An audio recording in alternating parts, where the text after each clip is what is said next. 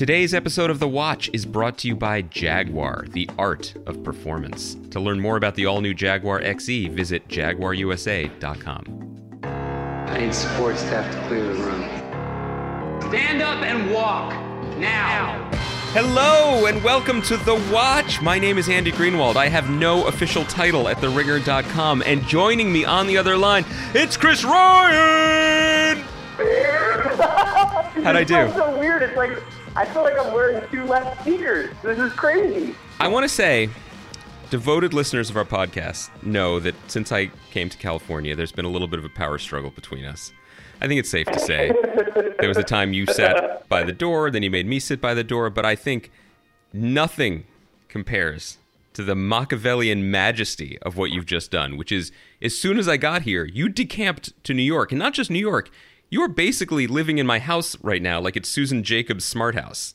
Like, you are in Brooklyn right now.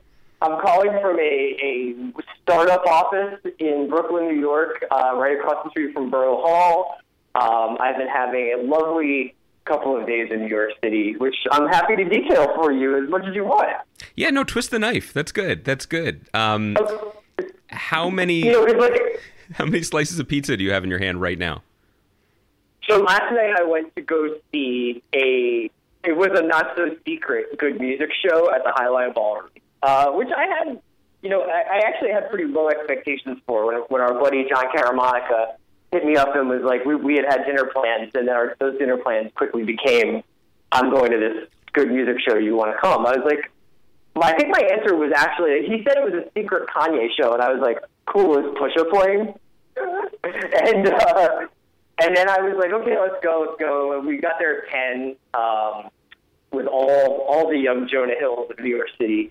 And we got in. And then about, I'd say like 12:30, we started to get some rappers on the stage. And it was just a magical night, man. So we had Pusha, Designer, Migo, Swizz Beatz came out. Pusha did Mr. Me Too and had Pharrell come out. Pharrell did not remember the words to Mr. Me Too. Kanye was out there, did a couple of Pablo songs, but had an incredible time where he basically choreographed a mosh pit for Timmy Turner and was trying to tell people how excited they could get. And it was just a really fun night. And at one point, someone in VIP ordered 15 pies from Joe's Pizzeria, and then at the end of the concert, during Panda, actually, they started throwing slices at the crowd, which is when you're a Kanye fan and you are just happy to get pizza thrown at you, that means you are truly, you have really hit the life of Pablo pretty hard. Listen to me right now, okay?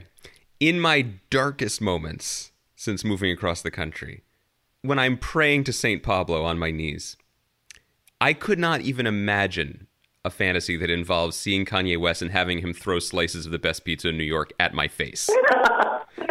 That's a little too on the nose, and I kind of think you're making it up. I'm not, man. It was pretty great.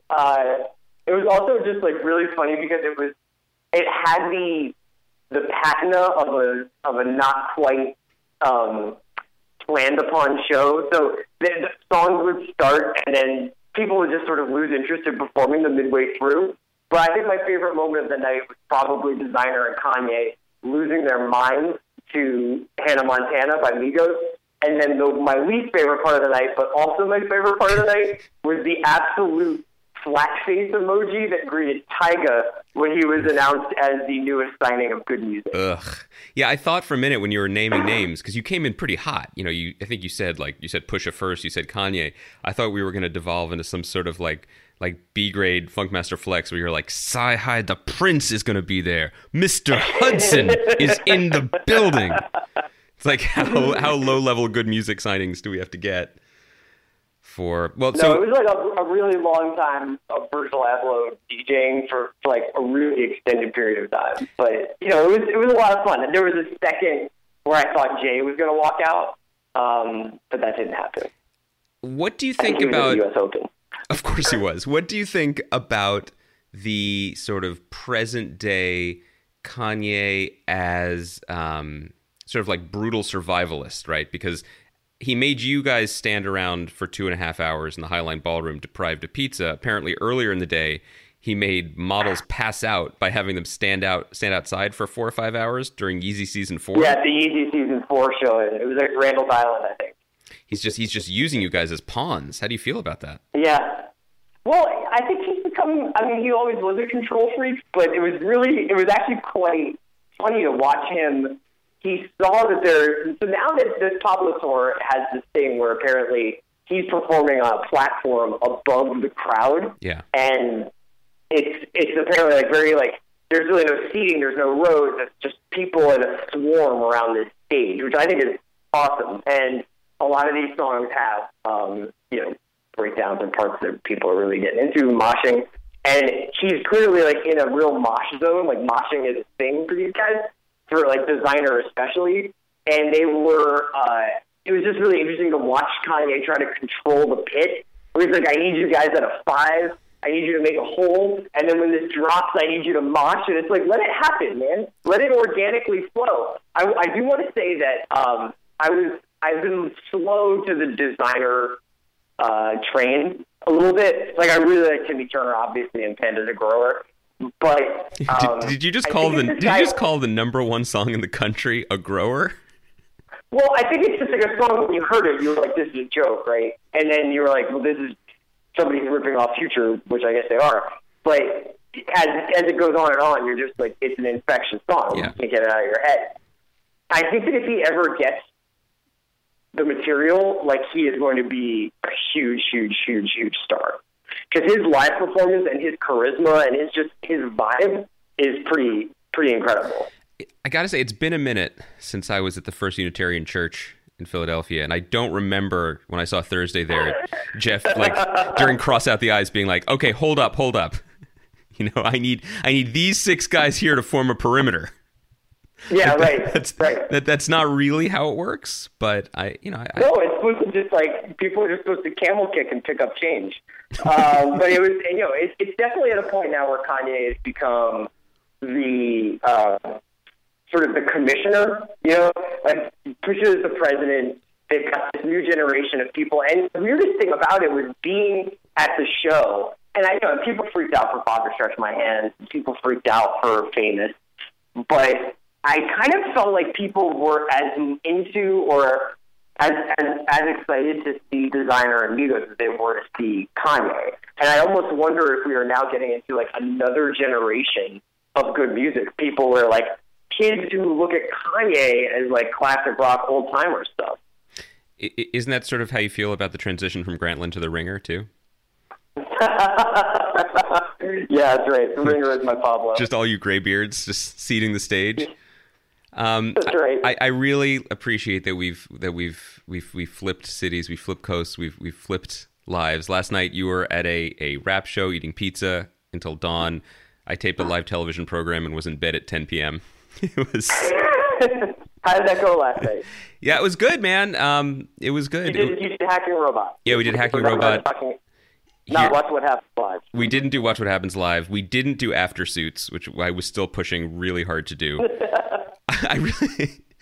Honestly, if I could use whatever small leverage I have with the USA Network to allow myself to get them to allow me to host an after show for a show I've never seen, I think we could really, really break new ground. No, it was fun. I mean, the Mr. Robot cast are very, very nice and very fun people. The only disappointment, Sam Esmail was supposed to join us. He was unable to because he is still making the television show. So, it ended up being a lot more of just hanging. Doesn't Sam know that the after show should be the priority? Let me tell you something. I can show you the text message exchange where I tried to make that case. It was not greeted warmly. But so it ended up being more like hanging with the homies, just having a laugh. What would you do if you found out that what Sam was doing was he had a Synergy account and was just studiously watching basketball plays? I think you are in his head like Christian Slater's in Rami Malek's head now. I think he is freaked out about it. He's like Gene Hackman and Hoosiers, just screaming at extras now. He just constantly has a loop of blue chips running in his Google glasses.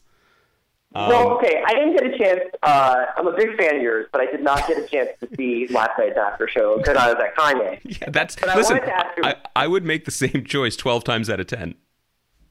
I wanted to ask you, did you guys get a chance to talk at all about who wrote last night's episode, or who was one of the co-writers? No, that sounds like a borderline serious question. We did not get. Yeah, so with last night's episode, which is actually the penultimate episode, am I correct? So the finale, quote unquote, is going to be stretched across 2 weeks. Yeah, people know the way Mr. Robot's gone this season. Like, it's very, very fluid because they block shot the whole season like a movie and then chopped it up into episodes. Now, the scripts were written as individual episodes. So technically, what we saw last night was the penultimate episode. It was 209. But when they made the decision to split the finale into 2 weeks, two episodes across 2 weeks, some of the stuff that was in 209 slid into other episodes. But technically, This was the penultimate episode, yes. So last night's episode was co-written by a guy named, and I hope I don't get his name wrong, but it's Corradonna. Corradonna, yeah. Yeah, and one of his jobs on the show over this season has been to work with Sam on making sure that there was a degree of verisimilitude and research involved in the hacks and stuff like that, and that basically he is if I understand correctly from interviews I've read, he's like the Reddit whisperer. He's the person who kind of puts Easter eggs in not only the show, but some of the show's viral marketing. Yes. Yeah, I think there's some Easter eggs in Hacking Robot last night. I mean, that anytime, in the same way that they're like on medical shows, there is a doctor or retired doctor involved in the production, so that when they write the script and they're like, they just write like medicine, broken heart, medicine. That guy comes in and it's like, actually, it's called an infarction, and they just fill that in. Similarly, Sam knows more about hacking than I think, than I know about medicine. But Core, who started as Sam's... Let's play yourself short, man. You're the Dr. House among the two of us. You are always advocating for cold and or hot towels on people's necks, and 3 times out of 11 it works. Corradonna started as Sam's assistant on the show, and then this year went into the writer's room and also, is sort of the hack coordinator of making sure everything is legitimate, make sure that every time Rami's typing on the keyboard that it is somewhat accurate. Yeah, well, and like we said, like with these Easter eggs, I thought last night's shot of when Elliot is texting with Angela and is hacking and is sending those. He's in that apartment and he's sending those facts to the cops to get the number. And the camera kind of leaves his perspective to kind of go snooping all around the apartment. Yeah. That was almost like this weird extension of Easter egg fan culture coming to life within the body of the show. That's interesting. So you mean like in the sense that the camera was giving the audience what they like? If this was like an immersive experience like that computer game Myst, and again, I know as much about the computer game Myst as I know about medicine, but that you could theoretically like move your mouse around and explore the game world. You'll remember back in the season of Game of Thrones, the flash forward that Bran has that we love so much. And how that became this thing that even though didn't we cover that heavily on our after show? It was one of my favorite moments on the after show. That's right. But that moment, which was so digested by the internet and was broken down frame by frame and everything, I think that shot almost was something like that, where it was meant to be separated out from the show itself, so that people could analyze like what was happening in that apartment for themselves. And it kind of works within the world of Mr. Robot because you're dealing with a quote-unquote a narrator who's got multiple personalities, who's referring to a you when he's talking to, I guess, the audience. But we're still finding layers of who all is in the room when we're talking about Mr. Robot. So I thought it was like a really cool scene. I agree with you. I think it's good to point that out. I just think in general... we are used to talking, and but also people who talk and write about television and for a living, or people who just watch it, very carefully. We still talk about TV in the way we watch it and the way it's communicated to us, primarily in the way that we've often thought about it, which is as a writer's medium. So we assume that the script will give us the insights that we need. The images are, even as the direct TV direction has improved, it is still in a way often secondary in terms of communicating the message of the show, because the directors very often, they come onto the show for a week or 2 weeks of prep and they shoot and then they're off. And so they're basically just trying to reenact someone else's vision to the best of their ability. And often the person whose vision they're trying to enact is not even there on set to help them do it. But in this case, where it is one person directing every frame, his curiosity is the show's curiosity. What he is showing us is what he wants us to see on the show, quite literally. So anytime, and that can be in smaller moments, or aesthetic choices. Like, I don't know if you've noticed, but occasionally characters are not centered in the frame. Sure. But I've noticed that. Have you noticed it? I'm glad you picked up on that. But similarly, a moment you're talking about, like, that has narrative importance. That means something to the story just as much as whether Angela's going to confess or not. Did you feel? My feeling about the episode was, in the second half of the season, post prison, as we're pivoting, this was very much of a piece of what the show is, and it's a version of the show that I like very much. It's it's much leaner. It's a taut, tense hour with something to hold on to. In this case, we have our protagonist back, so we're grounded in the world. I thought this was, maybe that is a polite way of saying I thought this was a, here to there episode, basically. But I'm just grateful that we are moving from here to there again. And so I fitted it, there were specific moments that we can call out, but I think this is very much a piece of the second half of the season. In terms of my visceral reaction to the episode, I actually think this is my favorite of the season. Wow. I thought the last 10 minutes were awesome. And I thought it was like a piece of filmmaking, and it's like editing and music and the staging and just the pacing of it. I thought this is my favorite of the season. I thought the cross-cutting between the two couples towards the end and Dom detectiving was just so cool. I thought is it Matt Quayle who does the music? I thought the score at the end was fantastic. I have to say, though, this is sort of like the funny thing now. I don't really know what's happening on the show. Well, I don't mean that in a bad way, but it's just like we've joked to each other. It's just like, do you know what a femme fatale is? No. Well, I think it's pretty important. It's like I don't really know what a femme fatale is. I don't really know what is always happening, and I don't even know is that China taking over the Congo? Is that real? Yeah, are they really going to try and do that? Here's why I feel better about it, and it really has changed. When you have Elliot back in the mix, the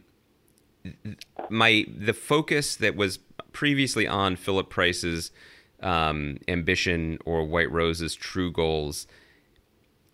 Once again, I'm back to where we were in the first season, which is I don't really care what the Masters of the Universe are doing because I have someone back down on Earth to worry about. Like we have, you know what I mean? We have Prometheus. He went up there and he got fire, and now he's back with us. And whatever is coming is still coming and looming, and we don't quite understand what it is, and that's okay. And I appreciated the way we were downloaded that information about the Congo, because that is, let me just be clear, that is absurd. But the way that opening scene was shot and the way Michael Christopher delivered it, it's intentionally absurd. It is completely an abstract concept, and the show is sort of steering into that. But I also think that it's important that the show is giving us a little bit more specificity in terms of what's happening week to week as opposed to season, which is Darlene and Cisco might be dead, and Angela might be turning herself into the FBI. And, it feels like there's one show again. And I think the biggest criticism I had of the first half of the season was that there was the Dom DePero show, which was a pretty good show. There was the Angela show, which was a shockingly good show. And there was the Elliot and Ray Chess Spectacular, which was fascinating and aesthetically beautiful, but not as engaging a show as those other shows. Now it's all one show, so I'm just enjoying being along for the ride. Yeah, I think it's definitely been, I think, a stretch for people to see all the different plot lines be sort of separated, and now that they're finally coming together, I think it gives the show a lot more cohesion. One question that I had is just like a straight up, maybe I should just Google this harder, but when Dom goes into that apartment, and I thought that scene was really neat, it reminded me a lot. It basically made me want to watch Seven again, which is always an uplifting experience. Yeah.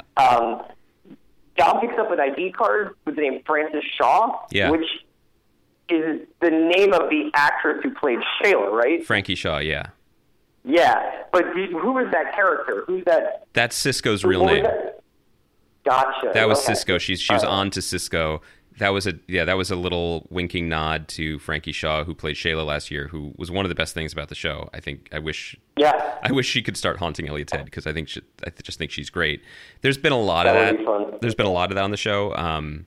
In the season premiere, when Angela was working in PR at E Corp, they keep referring to, I'm going to call Melissa. Melissa's going to come, and the USA PR person for the show is Melissa Cusack, and so Sam put her in the show. So there's a lot of that, like, friends and family plan. Right. But I think the bigger question going into next week, well, there's the big question going into next week is who survives that shootout. But I think the one thing to keep an eye on in terms of all the different balls in the air with the show is, I'm asking you this point blank, femme to sell, peer to peer here. Do you care if Cisco lives or dies? Nah. And I think shout out to him. And I think that's a problem, But, right? It's not well, you know what I mean? It's like, and that guy has like a tough role to play. You know what I mean? Like, he basically has to go, Darlene, you gotta chill. But I have to say, I'm kind of curious about what's going to happen because of the way that was staged. If you were just going to kill Cisco, you could shoot that in a much more conventional way. Do you care? Not really. I mean, I Although like. it would be a little bit disappointing since they just started to have like a more normal relationship, you know? I mean, yeah, right. It was only a week. It was only a week ago she hit him in the face with a baseball bat. Yeah, I know. Michael Dreyer's the actor. I think he's been really good. I think it's, I think that that character in many ways was a casualty of all the different things going on in the show, that really the nature of that relationship only emerged in the last few weeks, which is actually not true. And one thing we did on Hacking a Robot last night is they made a fun little montage of like the show's it couple, Darlene and Cisco, and you realize that they've been having these moments, maybe without baseball bats, all the way back since season 1. It's just that that's not what anyone was talking about, and there wasn't enough oxygen really to focus on it. But I just love the way it was staged. I love the just cinematically how that shootout was staged. I'm going to go out on a limb and say Carly Chaikin is probably still on the show, and Darlene is probably going to survive that. We don't know about Cisco, but the fact that we kind of are willing to accept him as a casualty, it's just something to keep an eye on. Like, you want to have supporting characters that can, for lack of a better word, be cannon fodder, but you kind of want to be pretty engaged when that happens. And I think that's a concern for any show going forward. Well, I'm sure that we will talk more about, obviously, Mr. Robot on next week's re-up following the first part of the finale. Let's take a little break for our sponsors, and let's talk about your favorite show in the history of television. Okay. We know it's a little rude to interrupt, but while we have your ear, let's have a brief conversation about manners. As the British like to say, manners maketh man. Did they say that? So it's no wonder that Jaguar's first ever compact sports sedan, the Jaguar XE, and their first ever performance SUV, the Jaguar F-Pace, are well-mannered. They both put you at ease the moment you enter, remain composed in almost any situation, and know when to make themselves heard. For the full Jaguar guide to manners, please visit jaguarusa.com. Thank you, Jaguar, the art of performance. Okay, guys, I think you know this. Buying tickets online for sports and concerts has been a confusing process for too long. It's always been hard to find the best deal for that game or show you want to go to. None of the older ticket sites want to change that, but SeatGeek, guys, SeatGeek is different. They've come along and created an amazing app and a website that make it easier than ever for fans to buy and sell tickets. I know, for one thing, I will be searching out St. Pablo tickets soon. I know that's a little off-brand for me, but I kind of want to see the Kanye show, and SeatGeek is probably the best place out there for me to get the tickets that I want. I've got the SeatGeek app on my phone, and I might, as soon as I'm done recording this, I might even just plug in the dates and find what I need. With SeatGeek, you'll never waste time checking prices on other ticket sites. SeatGeek does that for you by pulling all the tickets available on other sites into one place, so you save time and never miss a deal. Plus, SeatGeek wants to help you get the most bang for your very, very precious buck. That's why every ticket on SeatGeek is given a grade based on value. You'll immediately see any underpriced seats and be able to find the best deals that fit your budget. Best of all, listeners of The Watch get a $20 rebate off their first SeatGeek purchase. To get your $20 rebate on tickets, download the free SeatGeek app. Go to the settings tab and click Add a promo code. Enter promo code WATCH. That's WATCH. H in case you have some spelling issues. SeatGeek will send you $20 after you've made your first ticket purchase. Download your free SeatGeek app today and enter the promo code WATCH. I will see you at the St. Pablo tour. Okay, we are back, Chris. I know you were feeling a little nervous about uncorking something that you've kept corked for a while, but especially over a cell phone. I know you're in public. Can you do like a really intense whispered version of what we're about to talk about? Here's the thing: is I'm sitting in a glass box, and that's just of emotion, but literally like a glass box in WeWork in Brooklyn. And across from me are all these delightful people. There's a dog here. Somebody just made a salad. He's got some tortilla chips that I think are seasoned with lime. They're all enjoying their day, and I just would feel terrible shattering that, with my particular kind of energy. So I need everybody just to basically use their imagination and go with me on this, because I want to talk about a show, and the show is on the Netflix network, which you can find on channel internet on your box. And the show is about the cocaine trade. And the show is called Grace and Frankie. It's called Narcos. I'm sorry. What was that? Narcos. Sorry, I think the dog was barking, or maybe someone was crunching a tortilla chip. Can you give it? When we do the next episode, I promise I will scream. I can't scream it now, but we're talking about Narcos season 2. I feel like you're. Narcos! Yes. How look around right now, like what's going on in the Etsy studio that you are basically squatting in? There's a bunch of people doing actual work. Just they don't care. That's how I feel every time we do a podcast, so it's really no different. Narcos returned to Netflix last Friday. On Friday. The insane thing about this show is that many people listening have probably binged, and that's a very apt word for the show, gone on a bender and seen all 10 hours of season 2. Netflix is certainly enthusiastic about your response because they announced seasons 3 and 4. So I hope Boyd Holbrook... Just entirely waiting, you think, on my response? I think so. Well, I think on America's response. I was doing like ustedes, like the collective you, But I hope Boyd Holbrook is getting paid in lozenges, because in soothing chamomile teas, because he's going to be doing a lot more voiceover for the next few years. If you liked the first season of the show, probably going to like the second season, right? Which is pretty amazing, because I think it was marked with a bunch of tumult behind the scenes. I think there were a couple showrunners came on and off the show. They're managing production in Colombia. Yeah, Chris Blancato was sort of one of the original showrunners and creators. Yeah, and was it Jose Padilla who did Elite Squad? Crap, yeah, right. And he directed the pilot, and I think it sort of set the visual style book.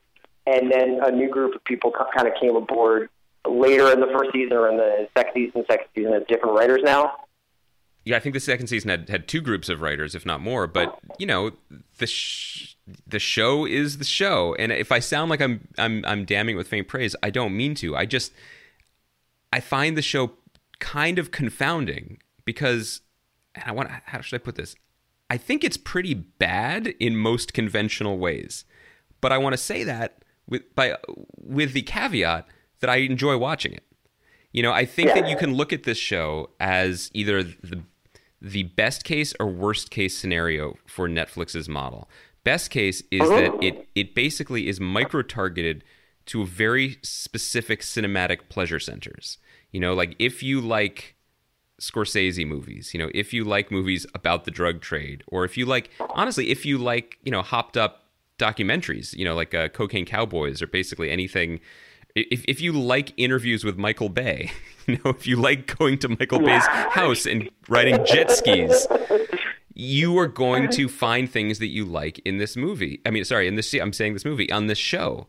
Worst case scenario for Netflix is because it's not even contemptuous of the kind of narrative skills that I appreciate in great TV. It just ignores them completely. When I watch this show, last season we joked a lot that this is basically Wikipedia, the television show, because the connective tissue of some of the best stuff on TV generally is the connective tissue that where you get from plot to plot, right? It's not Yeah. it's not all we were talking about the night of last week. It's not just what happens to Nas in the courtroom. It's that when what happens to Nas happens, Helen Weiss, the DA, there's a moment where she takes off her work shoes and puts on her basically her sneakers and walks out of the courtroom. That's the connective tissue that allows people to be human, and that sort of we find the contours of the story around the story. Narcos does not give a shit about any of that. As soon as the scene is done, in which characters basically Basil exposition each other for 3 minutes, Boyd Holbrook pops on the old VO and explains exactly what it was we just saw, or we cut to real life news footage to get us from here to there. So every scene basically feels like dinner theater. But yeah, sometimes he'll even say things like he'll repeat something that someone has just said. Mm-hmm. His voiceover, I think we described it last year, if I remember correctly, as being the human Wikipedia entry. Now he has become the human record scratch, that's me, you may be wondering how I got myself in this situation meme. So that's like, he basically jumps on. Now the funny thing about this, I was actually reading a really good GQ profile of John Landgraf, who runs FX, by Alex Gregory, and it was just a piece about how he does what he does and then the magic behind FX and everything. And he talked a little bit in there about, obviously he's one of the, not the architects, but he is one of the great preachers about the idea that we are living in peak TV and that may or may not be a great thing. And he talks also about, in this piece, about television being a passive activity still, that it's not always something that people want to be overly challenged by or required to pay attention, but one thing I would actually say that Narcos is a really good example. It's the best passive TV there can be. Now, that being said, unless you are fluent in Spanish, it is difficult to be a passive viewer of Narcos, because I will watch Narcos and then have it on in a browser tab and then look at something else and then realize I have no idea what's going on, because Chris, two scenes have happened entirely in Spanish. But Chris, I think you're being a little too harsh, because you do not need to be fluent in Spanish to be the star of Narcos, because the god Wagner Moura, who plays Pablo Escobar, who takes his performance to a next level. I mean, the performance is astonishing. The performance is really, really worth watching the show for. And I actually he doesn't speak a word of Spanish. He's but even beyond that, Portuguese. Even beyond that, this season, and I know you've watched. How many of you watched this season? Not enough. Not enough. Well, I'm about 2/3 of the way through the season, and his performance gets richer and richer. I think as Pablo Escobar is inevitable, and as we know, it's a historical fact. It becomes more and more apparent to him and everyone sort of around him who loves or hates him. And there's a real, he's talked a lot in interviews about how he needed to shed this character, not just emotionally, but physically, because that's not the actual, his actual preferred body weight. Yeah. That he is. And he's just I just needed to get this guy off of me, and I needed to not be in his headspace, but I also needed to get my body back, and that's why he was sort of relieved that the Pablo storyline had come to an end. And I just think that there's something about this show that every time where I'm about to hit stop, man. I love it for all the reasons that you outlined. I like Michael Bay movies, I like Martin Scorsese movies, I'm fascinated by the drug trade. If this show had been shot in any less of a rich setting, and if it lacked any of the sense of place that it had, I think it would be not unwatchable, but pretty bad. If they were trying to make the Valley look like any of these locations, I think it would be really bad. The feeling that you get, you could watch this as a silent film, you could turn it off entirely, or just put closed captioning on, and you would feel like you were having an incredibly rich experience because of how deep they get in the setting and the set dressing. And, I know that it looks like a bunch of people with dad jeans and mullets, but it's you definitely feel like you are in 1992 South America. There are a couple. I think that's right. I think there are a couple things that are just so well done in the midst of some things that are questionably done. But I think it does outweigh it. When you're talking about setting, I completely agree. I've never been to Medellin in the 90s or today, but Lovely place, very underrated. Well, but that's the thing. So I have a friend who comes from there, and the way that she talks about the city and just the way it looks, and when it looks, when you can get up in the hills and you can look down on it.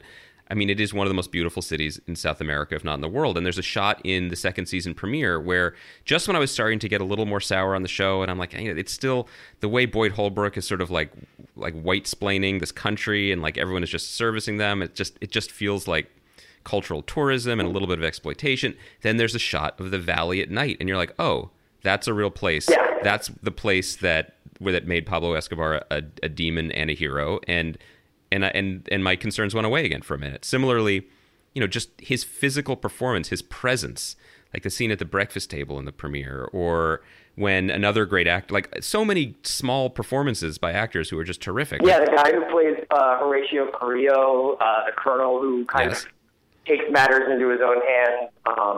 Judy Moncada, who's the kind of Queen of the South character that they have in the show. I love Bruno Bashir, who's Damien Bashir's brother, who is just, I think, is a really fascinating and always interesting to watch actor. He plays, the bearded guy who's Pablo's liaison with the government. Duarte, yeah. So anytime like he's there, you're suddenly drawn back in.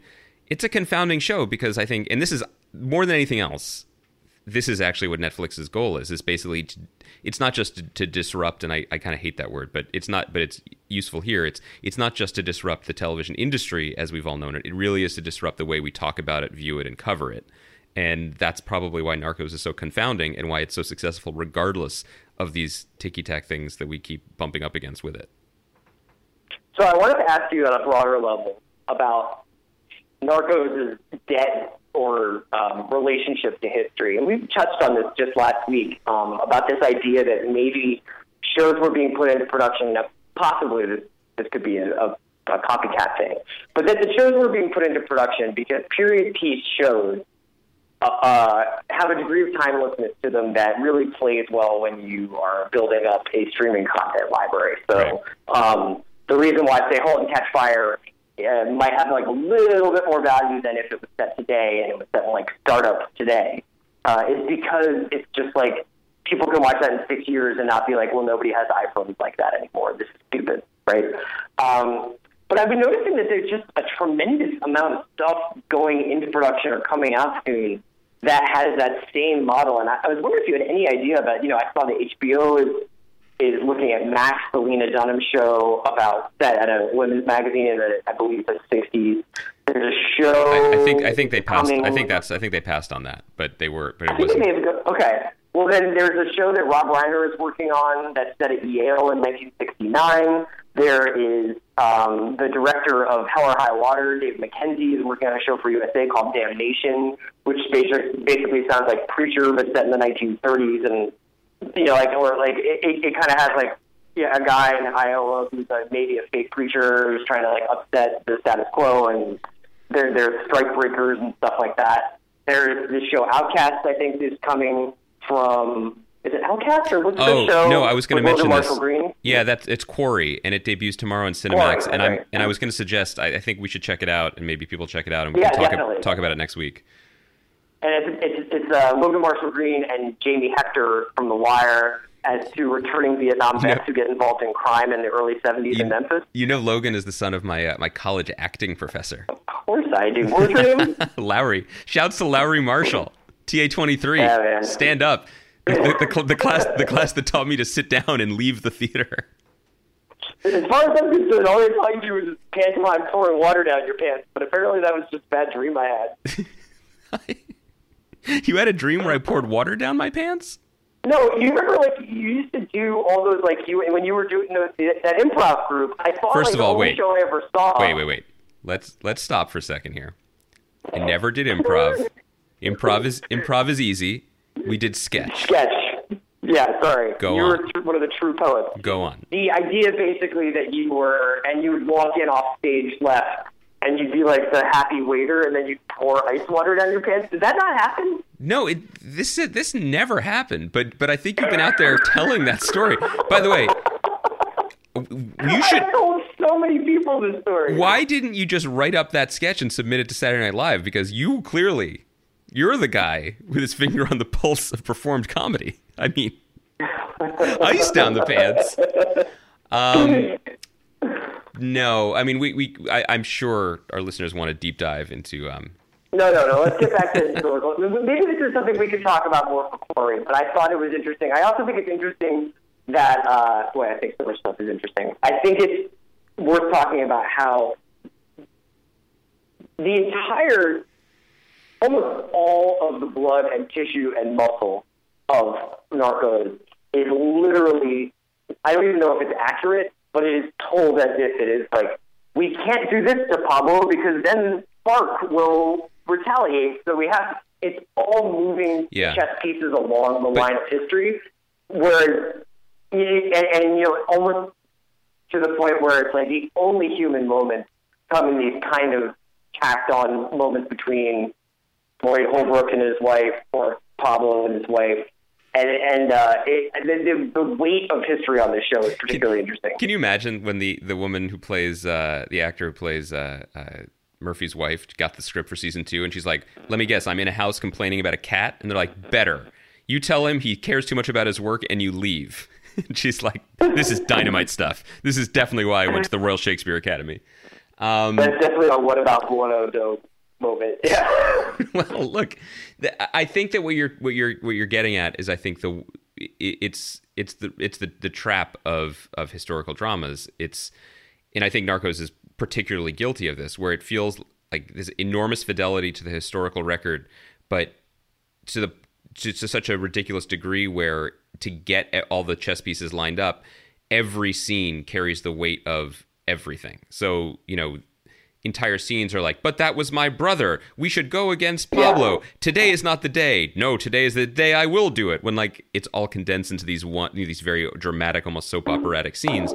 But what you're getting at to me is the difference. It can be skillfully done. Like, you can skillfully thread original drama in and around history, but it's the difference between Mad Men and Boardwalk Empire, where the most interesting things about Mad Men was the way the characters were just living their lives while history was occurring all around them. Boardwalk Empire immediately fell into a trap where the most interesting characters on the show were actual characters. I mean, actual historical figures. So and because of that, they were essentially robbed of drama. Like, we weren't really worried about Al Capone in the first few seasons because we could just look at Wikipedia or an encyclopedia, and Nucky Thompson, the original character, was not interesting enough to carry the weight of the show. Right. I think the question that you're getting at is worth talking about as we look at all these new shows, a lot of the period pieces.